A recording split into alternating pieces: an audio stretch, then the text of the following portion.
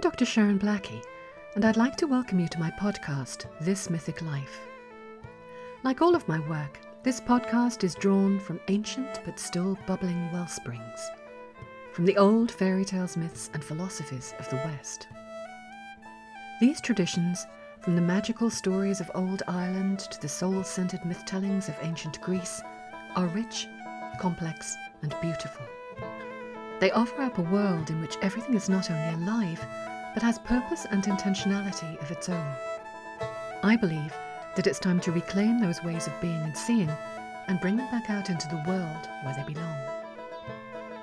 In this series of conversations centered around the publication of my book, Haggitude, Reimagining the Second Half of Life, I offer you reflections from women who can sprinkle a few breadcrumbs to help us find our way back home through the dark forest of our forgetting.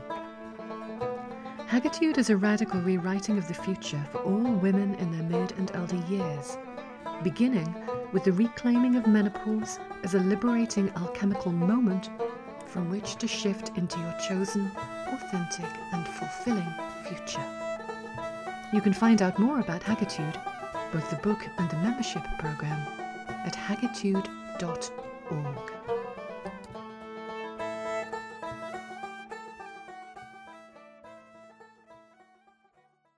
So I'm delighted this afternoon to welcome to this series of podcasts on Haggitude, the very wonderful Krista McKinnon.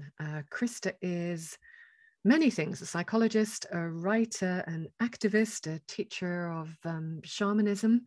And Krista, I met you about 20 years ago when I was studying clinical hypnotherapy in London, and you did a course that effectively merged some shamanic ideas into hypnotherapy. And then I did a year-long apprenticeship with you that I had to, unfortunately, stop halfway through. But it was a very, very transformative time for me, and I'm really grateful for that time. So welcome to the podcast.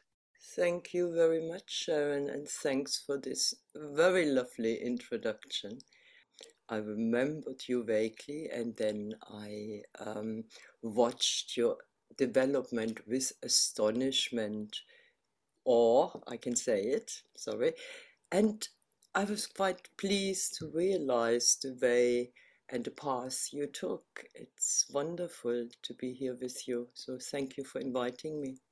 And thank you. And you have that very, very beautiful accent. And if I remember rightly, you're from Berlin originally. Is that correct? Yes, I'm from Berlin originally, and I came to the UK in, I think it was 87, in 1987. So I've been here a long time, but the accent remains. It's very wonderful. Well, thank you again. And normally what I like to do to start off these conversations, because they are occurring in the context of my forthcoming book, Haggitude, I'd love to ask you what the word hag conjures up in you, because some people find it, either a little bit frightening or just very, very negative because it's a word that has been used against us over the centuries, and other people find it kind of empowering precisely for that reason. So how do you feel about it as a word? I think for me, it's really both. If I think back in a way to my childhood or earlier years, the word hag, which also is used in Germany actually, is quite, well, it's kind of filled with the negative.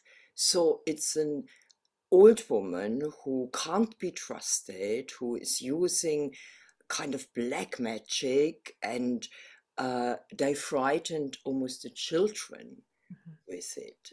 So the hag, or in Old German, the Hexe, is kind of something you learned to fear. And it was also a person who kind of looked the part. So she looked run down, and she was stooped, and she had this piercing look, and she wasn't very approachable. So my original kind of very deep feelings about the hag is not necessarily positive, because it melts together with that old witch, who takes little children away when these children are naughty, or when they do something, especially girls, of course, when Hmm. they do something which isn't accepted.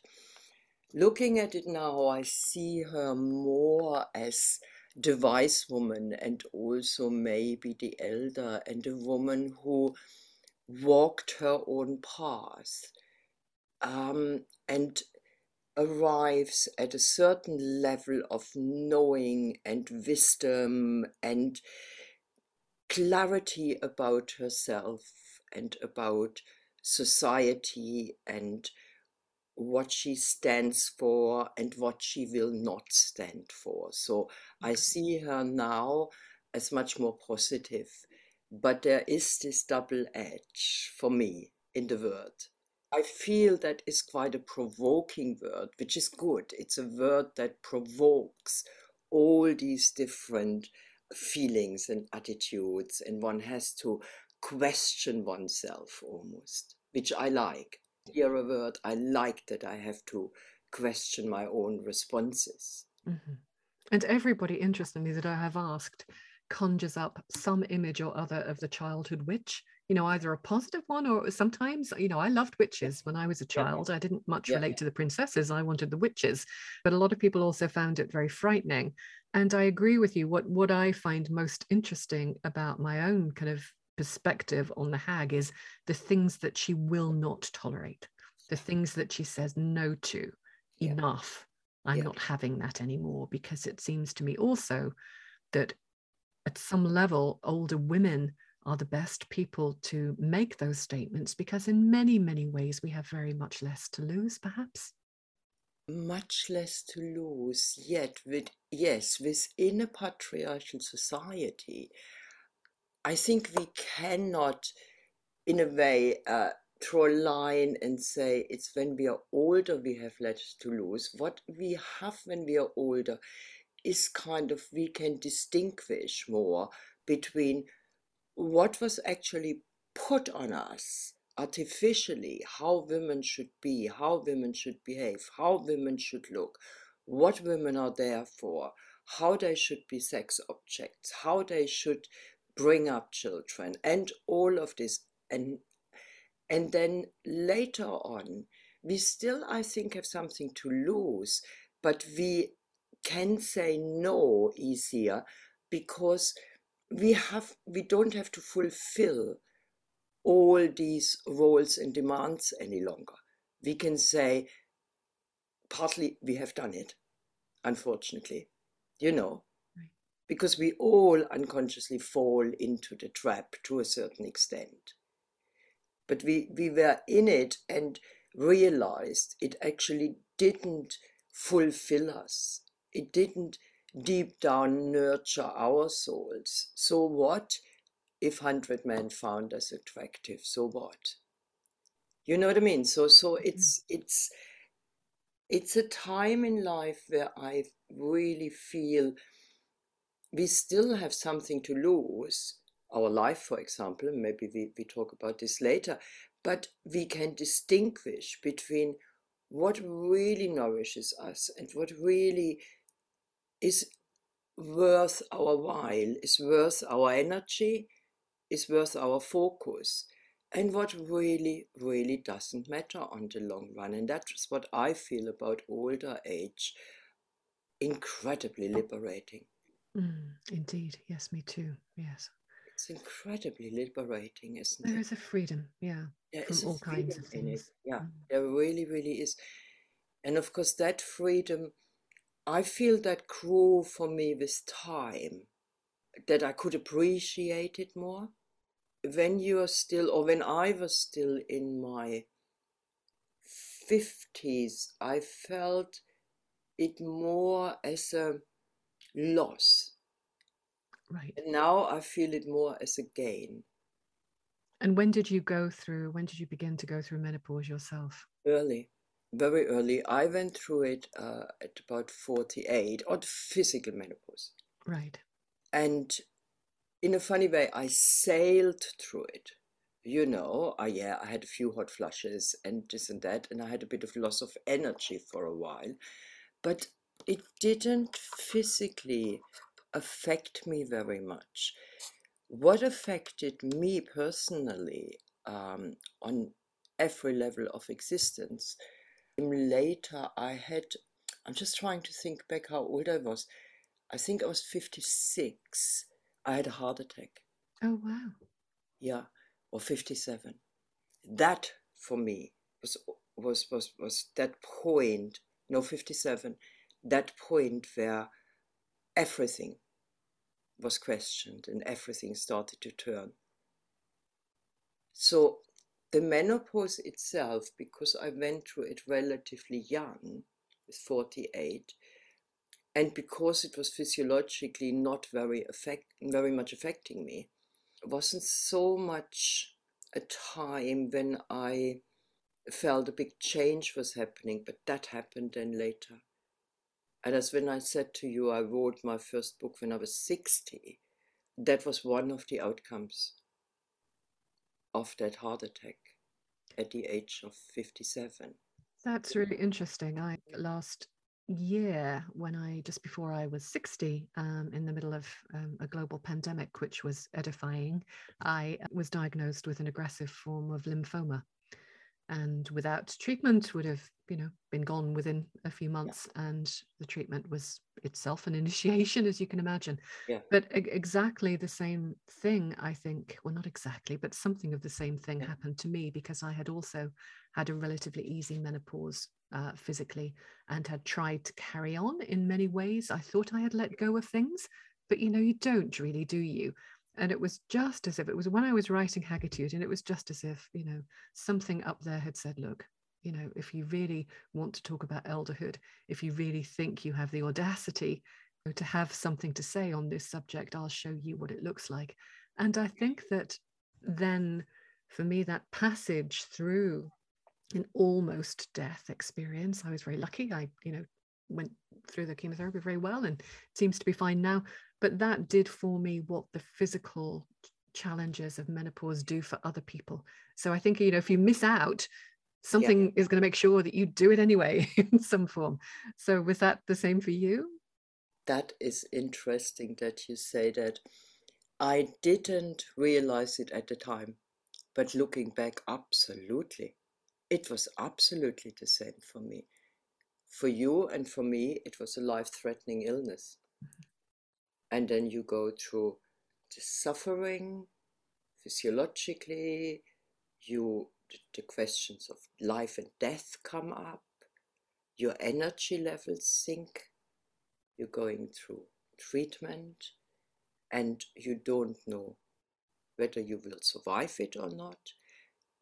And that is an initiation period, which I don't know if it is comparable with the menopause, because like you, I didn't have a big problem with the menopause, but I can imagine it, that it is comparable. No, it was exactly like that for you, me, and it was really ending up in A&E, and then having to change my lifestyle, really being almost forced to have a look at how much energy have I got.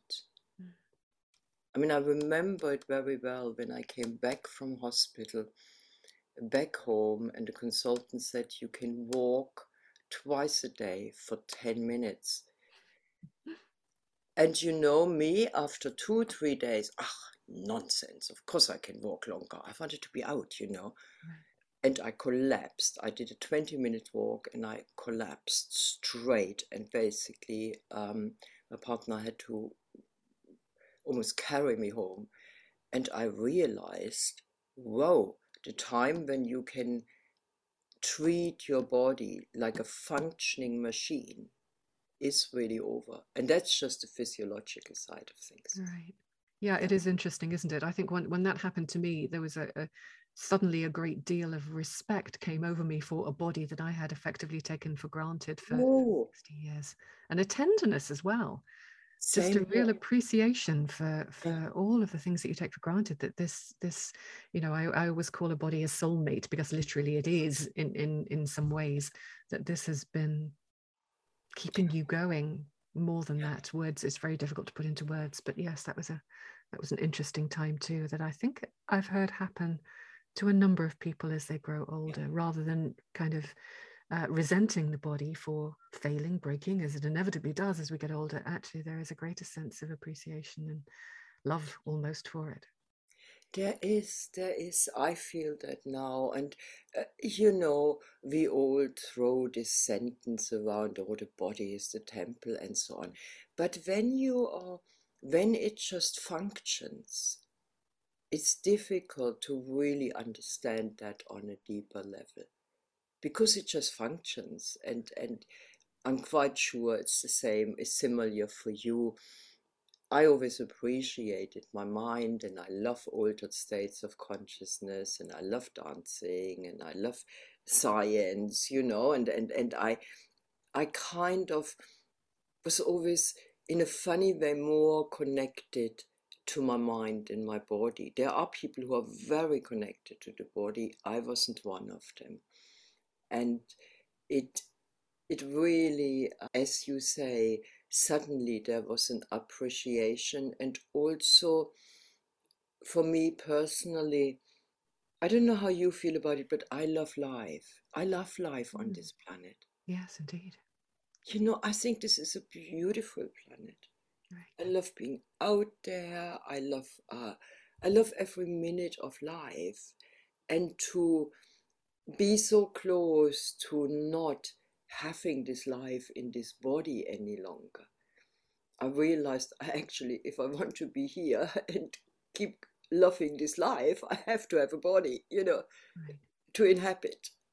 I have to be my body, and I have to be more careful, more tender, more appreciative, and so on. Absolutely. It's interesting. I normally leave death till the end of the conversation. We seem to have happened upon it anyway. One of the things I remember when I was doing that training with you, I remember you talking about your own early-ish, I guess, experience in shamanic work in, was it Ecuador, if I remembered Yeah, rightly? it was, yeah. And talking about going through the kind of ritual death Yeah, with those people, yeah. which is part of the Yeah, initiation with into those shamanic people work. Can you say shaman. something about that for people who are not familiar with the work and how that Yes, relates to what you experienced? If it does, perhaps it doesn't.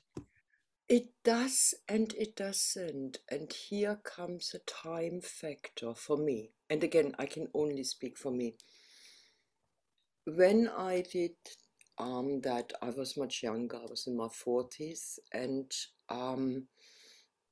it was an initiation, which basically in many shamanic cultures, or what we call shamanic cultures these days, which is a kind of an umbrella term, of course, for many different traditions, the kind of shamanic apprentice needs and has to go through these kind of near-death initiations for two reasons. I mean, one is to learn to kind of navigate these worlds beyond.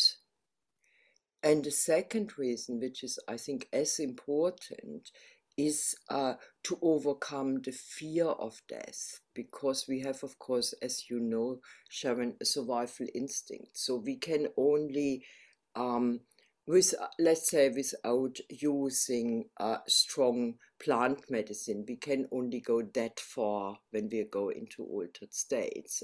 And at one point, I guess it's the brain interprets it as a near death, and it pulls us back into the body, and back into normal kind of perception of reality.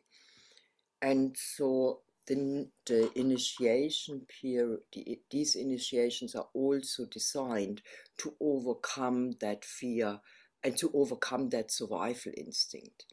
So these are two reasons really they are done. And I did one of them, but it didn't feel as real to me as the heart attack did. And I had a dismemberment experience when I was much, much younger, when I lived in an ashram in India for half a year. When I was a student, I took some time out to travel. And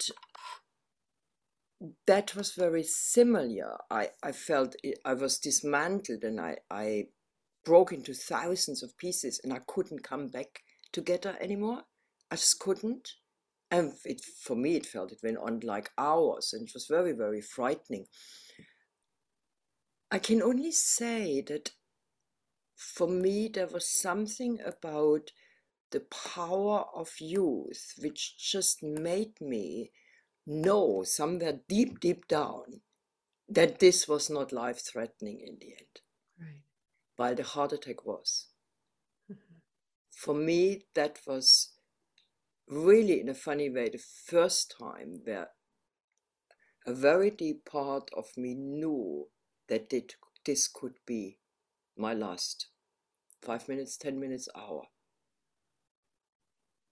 Like when you cancer or something, you know this is physiologically real.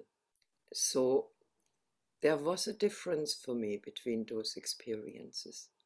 Do you think then that it is possible to learn to, what is the word? I don't know, to befriend death, to in some way walk with death by your side without going through an actual almost physical death? Interesting. This is really interesting because, and I really need to come from personal experience here. For me, this is a really big question and has been for a long time. As I said before, I love life on this planet. I really, really do. You know, I never ever, even in my darkest hours, and I have gone through a few dark nights of the soul, came close to saying, I'm going to end this. I really love the life here. And death for me was always something which was kind of connected to a certain fear. And at one point, and that was after the heart attack, I had to look into that. I went to Mexico and I did a training with a shaman who does this kind of death training, you know, who death training sounds, but it's kind of, look at it. That's kind of the whole idea. Look at it, experience it, go deep with it. And I had to overcome quite a bit of fear to do that training, but I thought I need to do something here, you know, because all my spiritual experiences haven't solved that for me. So can we walk with death? I think we have to. It's almost like if we don't, we will not understand the beauty and the gifts we have been given to be on this planet, in this body, and to have the co-creating powers we have, as you well know. We have the illusion of time, that we have all the time in the world, which we don't. And we don't understand that, well, we can do it without walking with death, that there's so much more to us, that death is actually in the end the death of the body. And I have understood that now. That doesn't mean I want to die. It just means that the kind of anxiety around the issue is gone. But I had it for a long, long time, and I still don't like to talk too much about it or to think too much about it. And it comes with that love of this life. And also, I think many people have that feeling, I still have to do something here in this body, on this planet. Yeah. But yeah, I feel the older we get, the more we are asked to look at the issue of death. Our body asks us to, our mind asks us, spirit asks us, our soul asks us, you know. Because our society, as you know, Sharon, our society pretends it doesn't exist. Indeed. And I think, you know, a lot of people in some way approach death as an entity, as an energy, whatever you want to call it, through grief through experiencing Grieving. perhaps the death of someone close to them rather than their own. And Yeah. certainly I would say that my first real awareness of and experience relationship with was death, where it was actually, it sounds really strange, but nobody close to me ever died until our much, much loved border collie sheepdog, who was a working sheepdog, got lymphoma.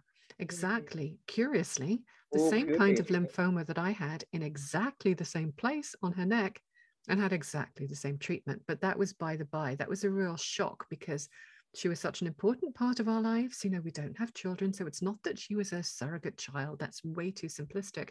But she was a being in this world, and still is, by the way. She's still here, a being in this world that seemed to bring so much joy to it. She was just a perfect example of the beauty and the joy and the spontaneity of life on this planet. So she gets lymphoma. She's going to die. Even with chemotherapy, she's going to die within 12 months. She doesn't actually. She's still bouncing around like a pup 5 years on. That's the good news. But I really felt, and I described it to a friend at the time, I felt as if death had walked in the door and sat down at my table uninvited. And I didn't know what to do about that because that had never happened. But I did have a very strong sense of, death not as a person, because that would be a little bit too simplistic, but as a real energy, that it was just saying, okay, it's time for you. It's time for you to understand. It's time for you almost to befriend. And by the time I had gone through that lymphoma experience, it wasn't that I wanted necessarily to invite death in, but now I would give death a glass of wine at least, and try and understand why it had come visiting. And I loved that Rumi poem about the guests, the various guests that Oh, come yeah. into your life. Yeah. Yeah. And death was one of those guests that wasn't welcome at first, but actually kind of almost became so by the end of it. I could see it. So is there, I don't know whether this is the case for you, but is there a particular I understand what you character say. that you think of as death? If you think of death, do you think of a being, a character, or do you think of death as an energy, or does it just not work that way for you? No, it works for me. It is a whirling energy. Okay. It's Whirling not energy. a being. It's a Mhm. whirling energy. It is for me still kind of a dark energy, but it's very much alive, if you know what I mean. I do, It's yes. just a whirling energy. And it moves upwards. So it's not a being. It is in energetic form, and when I see it or experience it, it's usually in energetic form. It's not light. I mean, I have other energy experiences, especially when I go out of the body, which is fairly multicolored and then becomes white. But death is not like that. But it is a whirling energy, and I see it more and more like this, that it is just like this is an energy, this body is an energy, but vibrates on a certain level. And so for me, it is solid and tangible and touchable and lives in a certain environment that also vibrates on a certain level. And therefore, I can see it, I can touch it, and so on. Death is also for me more an energy now, or is an energy rather than a person. And sometimes I talk to it. Hmm. Yeah. and I, and I Best. I think it's best to. Yeah, Yes. I think it's actually important to do, as you said, give it a glass of wine, invite it as a guest, because it will come, no matter if we invite it as a guest or fight it, it will come. Right. So we might as well, mightn't we, to make it part of life. Indeed. Indeed. And a necessary part of Yeah, life, I yeah, think. When absolutely. when you think of, well, you don't have to think of it, you're in it, we're both in it in different ways. The process of being an elder woman, and kind of how we can make that matter, how we can kind of harvest the gifts of elderhood, is something that I'm clearly very interested in, and that I Yeah, really of spend course. some time doing in Hagitude, in my new book. So just as another question that I like to throw in, in the book, I talk a lot about the different archetypes of elder women that come from European myths and fairy tales. So in the Germanic tradition, we have Mother Holle, Yep. the old lady at the bottom of the well, who is she's kind of weaving the world into being. She is a little bit like the Fates. She's spinning, she's making stuff happen. We have Baba Yaga, the dangerous old woman in the woods, the classic initiator. We have the tricksters, the loathly ladies who ride out of the wood and tell the heroes all of the ways in which they've been doing the wrong thing. We have fairy godmothers. We have lots of characters in these stories who may not be the actual protagonists, the main characters, but in some way always seem to keep the narrative going. They're the ones who sort of define the parameters in a sense. Is there any of those characters, any of those archetypal characters that you particularly relate to as a reflection of your own elderhood? Are you a mentor? Are you a peacemaker? Are you a trickster and disruptor? What are you? And does it differ from what you were before? Yeah, it does differ.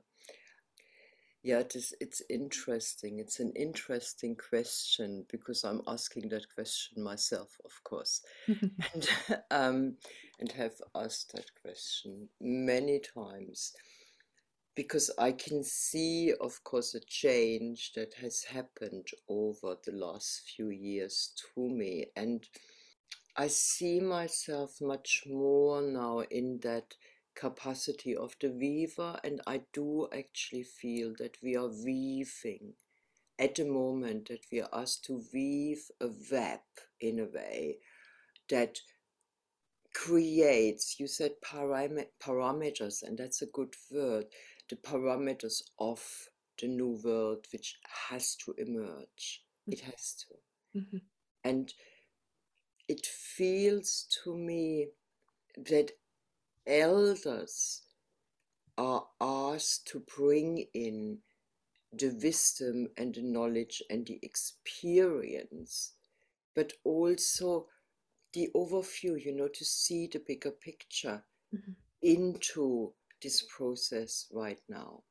While it is more the younger people who are on that energetic high, who are asked to do the more active stuff.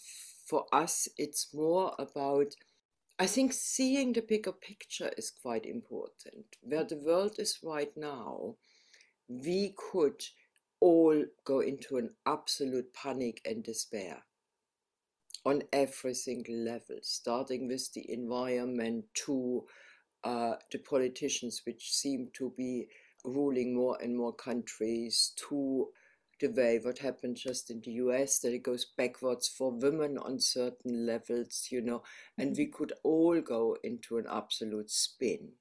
Right. And it feels to me that I'm coming back to the mythological figures in the moment, but one of the tasks of the elders, and especially of the women, because we are moving towards the feminine. We have to. Again, if we want to change, which will really lift us up, it needs feminine, the deep feminine values need to be brought in. And the feminine wisdom of life, death, and rebirth needs to become something ingrained in human consciousness. So I think it's the bigger picture which we need to hold. And it's really interesting if you look at the South American way of looking at time.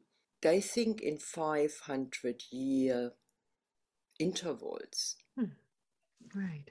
While we, of course, all think in here, now, and tomorrow, and the day after, and nothing else exists almost. Right. And so the wisdom of the bigger picture, even if this collapses, this is not in the end the absolute catastrophe, because something new will emerge even from what have collapsed. It might be very, very painful, of course, and none of us wants it. But to hold the bigger, I don't want to say spiritual, I do want to say it, the bigger spiritual picture, the bigger picture of what life is about and the cycles are about, and societies go the same cycles. They birth and they die, and then there comes a rebirth. And that's one of the tasks, I feel, of the elder right now. Of course, there are the other tasks of passing it on, passing the wisdom on, the learning on. But at this moment in time, where we are in such a transformational upheaval, to see the bigger picture and to hold on to it and to be clear about it is really, really important, because otherwise we're just spinning all over the place.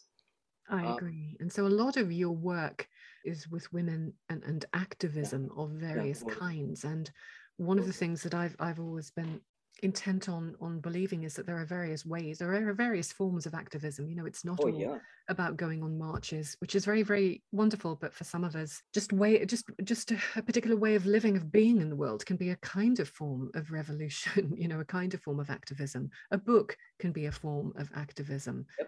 Is that how you see it with elder women too? Yes, I just wanted to say, I mean, I would see your books quite clearly in the category of activism. Yes, because in a way, what you're doing is it's quite astonishing what you have produced, because you are reminding us with your books that there is a huge mythology and a huge amount of archetypal energies and knowing, or that can transfer that knowing to us if we just tap into them, if we just look for it. It's all there, and your books bring that beautifully across. Yeah.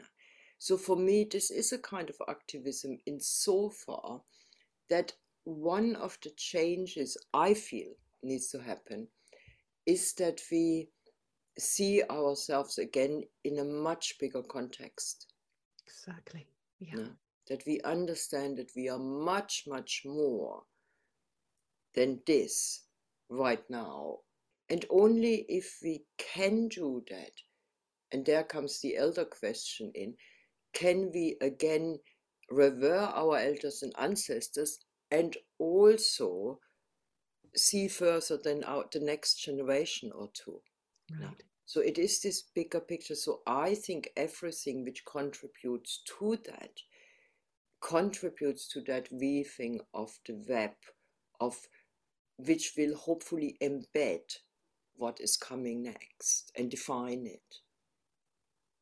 But so activism for me personally is also more concrete, political, and I'm kind of glad now to be at that point. Sharon, I always was a political being, and for me, the difficulty always was to combine the spiritual with the political. Right. Because you remember through the New Age period, when it was absolutely seen as completely negative to be in any way or form political. I know, isn't that strange? Yeah. And we all have to think positive and everything is fine. Yeah. No, it's not. No, that was awful. Yeah. And still is when it's and still practiced. is, and still is, unfortunately. Yeah. So for me at the moment, and activism is such a broad field. Look what Miranda Scott did with the Boudica series. This is clearly activism, because especially for women. It's kind of activism of the imagination, in a sense. Absolutely. And bringing again something to life, which we can tap into. We have a warrior inside. And we all have, how she called that Russian archetype you just mentioned? Baba Yaga. Baba Yaga. Right. We all have Baba Yaga inside. Yeah. And so to become multifaceted is part of this activism, because we have reduced ourselves to something which is just not human anymore. It's an artificial creation. But anyway, I wanted to get into activism a bit. So for me, personally, that is one of the shifts I did experience lately, is this idea of trying to combine the spiritual with the political. It's not easy. But I do work a bit within XR, and what we do is mainly ceremonial work. We also did ceremony at the HS2 camps, and we also brought it into Stonehenge, when the road works. So what we're trying to do is basically two or three things. Number one is really to begin the activism with asking Earth and the ancestors what they want us to do. So it's not about, oh, we don't like this road, now let's block it. Or, you know what I mean? So it's a completely different way of approaching things. And then the next step is really to work on that level on that energetic level, but also bring that into the concrete activism. Because the concrete activism, if you look at HS2, all the camps, they were young people, and that's what they need to be young people. I can't do that anymore. Right. And nor do you want to do it. And nor does anybody over 50, 60 want to do it, to live in a tree for 3 months and then be cut down. Right. But what we can do is to bring a spiritual component into that. So that is basically where Sacred Earth activism works. So it's a relatively new concept, but you might remember it was done at Standing Rock in America. Yes, indeed. They did exactly that. They went out during the day and they stood up to the bulldozers, and they did all of that, and they came back in the evening and there was ceremony, and they did a ceremony in the morning before they went out. So it is this combination of spirituality and concrete activism, which I'm interested in, and for me it is a kind of bringing it together, and I quite enjoy it insofar that it explores almost a new frontier, and I'm learning quite a lot through it. But that's only part of what I do. But yes, but there are many forms of activism. Everything which contributes in a way to that web we are creating, I think, is activism these days. Interesting. One of the pet ideas I have, I guess, is that somewhere in our childhood was the seed of the old woman that we long to become. Yeah. Is that the case for you? Yeah, I think it is. And what was that seed, do you think? That is a real difficult one. For me, personally, if I just spontaneously answer this question, shall I? Yes, please. That's what it's for. It's kind of the rebel. Right. And I can see it all through my life. It's this, firstly saying no to the things I felt are not right. Then moving on to concretely standing up against it, and really, and that's when I said I was a political being in my early life. So taking action. And then a slow finding out what I actually want and who I actually am. Right. Coming from the no to, like a lot of us do, like you did with your previous life in the corporate world. You first say, no, this is it, and I need to take the risk to step out. Right. And I feel it was always the rebel, in a way, that was driving me for a long time. And I can still become quite turning a kind of anger, or when I feel there's an injustice, into a kind of action, which is then positive.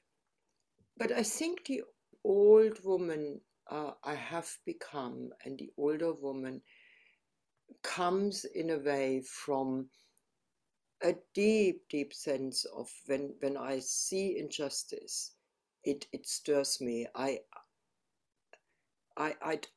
cannot meditate over it. I feel I have to contribute to change this somehow in the world. Is there But now something? I'm doing it more with kind of wisdom and insight, and with being more connected to something much bigger. I don't see it isolated anymore, Mhm. in my little small action. But yeah, for me, I guess that's what it was. And is there something of the truth teller archetype in that the rebel? There I is. always think of the rebel as it doesn't have to be, of course, but the rebel as a younger archetype, as you're describing.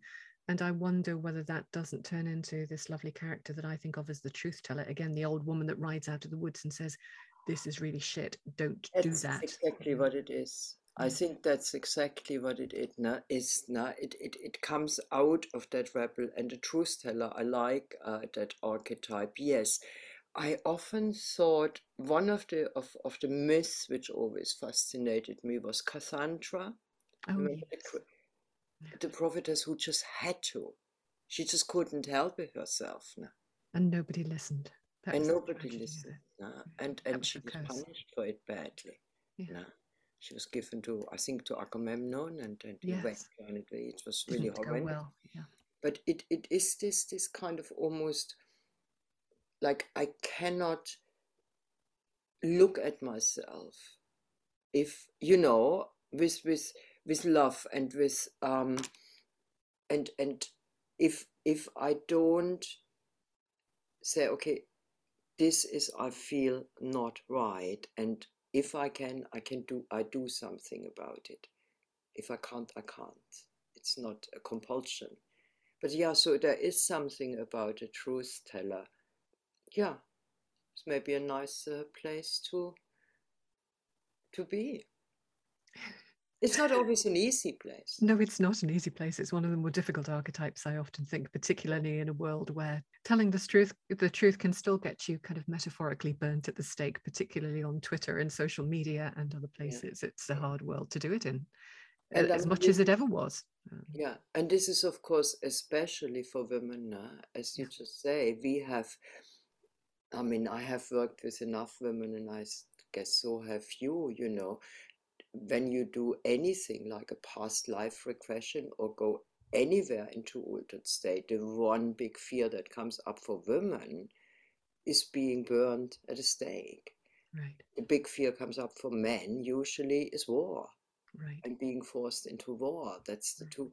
And for us as women, it is so deep seated that standing up and being heard and telling our truth is so frightening, Mhm. much more frightening than what we know consciously, I because think it you're right. taps into, you know it as Yeah. well No, as I all the way back from the witch trials, what's been called the witch absolutely. wound, it's Yeah, still the with us. witch wound, yeah. And even if you think about it much, much earlier, if it Yeah. really, I mean, many thousands of years ago, when we moved from being tribal to agriculture, and woman had to become a possession because men, or we had something to pass on to our children, and we needed to know where our children came from, or men needed to know whether their child was their child, so the property Right. could be passed on. I mean, women were killed for adultery. It's not that new. It's not only the witch. It's just the whole what has been done to women, and I feel that we are all out there now and speaking our truth and how we see it, Mhm. Yeah. and looking at all these myths and all these stories, and yeah, you remind me sometimes in a completely different way on how is she called? Oh, this amazing American woman who does forgotten archetypes or forgotten histories? No, repressed histories. Oh, Max Stashu. Max Dashi, Right. who Right. looks into the Mm, whole suppression of female right. history. Right. Yeah. There are All these many. wonderful women who stood up and who had power and who were guided by the feminine values and principles of nurturing life and the thriving of life, and they had the wisdom of life, death, and rebirth, and it was so suppressed. Indeed, but it came from these lands that we inhabit now. You know, we don't even have to import it. No. Those stories were from here, and they're very much our stories and the stories of our ancestors. And Yeah. reimagining them, reclaiming them, I think is Yeah. a pretty good work for the day. Absolutely it is. And it's a huge form of activism which you're doing. It's this reclaiming of those stories, you know, of reality, which if we are not reclaiming it, we will only always have half of a reality. Indeed. Yeah. We never have the past to in any way. We have no lineage. We have no ancestry. And no roots. No. No roots, exactly. And no roots. Yeah. If women rose rooted. Yeah. We will. We are. Oh Krista. yeah. Oh yeah. Yeah. Oh yeah. Oh yeah. And I can see that in many young women. Okay, there is a big split, but there is a kind of earthiness coming back, isn't there? I think so. Yeah, much needed. Yeah. A return to some embodied way of knowing as well, which, absolutely, like you, I struggled with a lot when I was younger. Same here. I mean, it's. I don't know how it was for you, but for me, it was definitely trying to train the mind rather than. And in a way, it was a good phase to go through because our women's minds have been so undernourished and so suppressed for so long. So for us, that was really necessary. Yes, it's a valuable thing, but in isolation, it has its. Yeah, because it's not embodied. We are not rooted. Yeah. Krista, it's been a real pleasure. We could talk for hours. I know, and I'd love to. But it's been a real pleasure. Thank you so much. It's been a really rich conversation. Would you like, before we finish, just to tell people where they can find you, where they can find out more about you and your work, websites, and all that? I mean, first, thank you ever so much for inviting me. And I don't know if we have covered, we could cover much more, but I think we covered something. And thank you ever so much for talking to me. Yes, you can just find me on my website, and there's different bits on my website, which, so it's www.kristamckinnon.com. It's quite easy. My books are on there as well. I mean, they're on Amazon. Brilliant. All right, Krista. Well, thank you so much again. And delightful to catch up.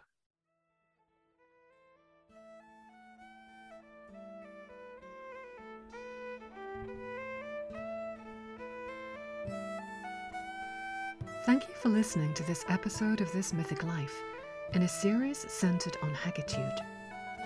And if you'd like to find out more about Haggitude, the book and the membership program, please visit haggitude.org.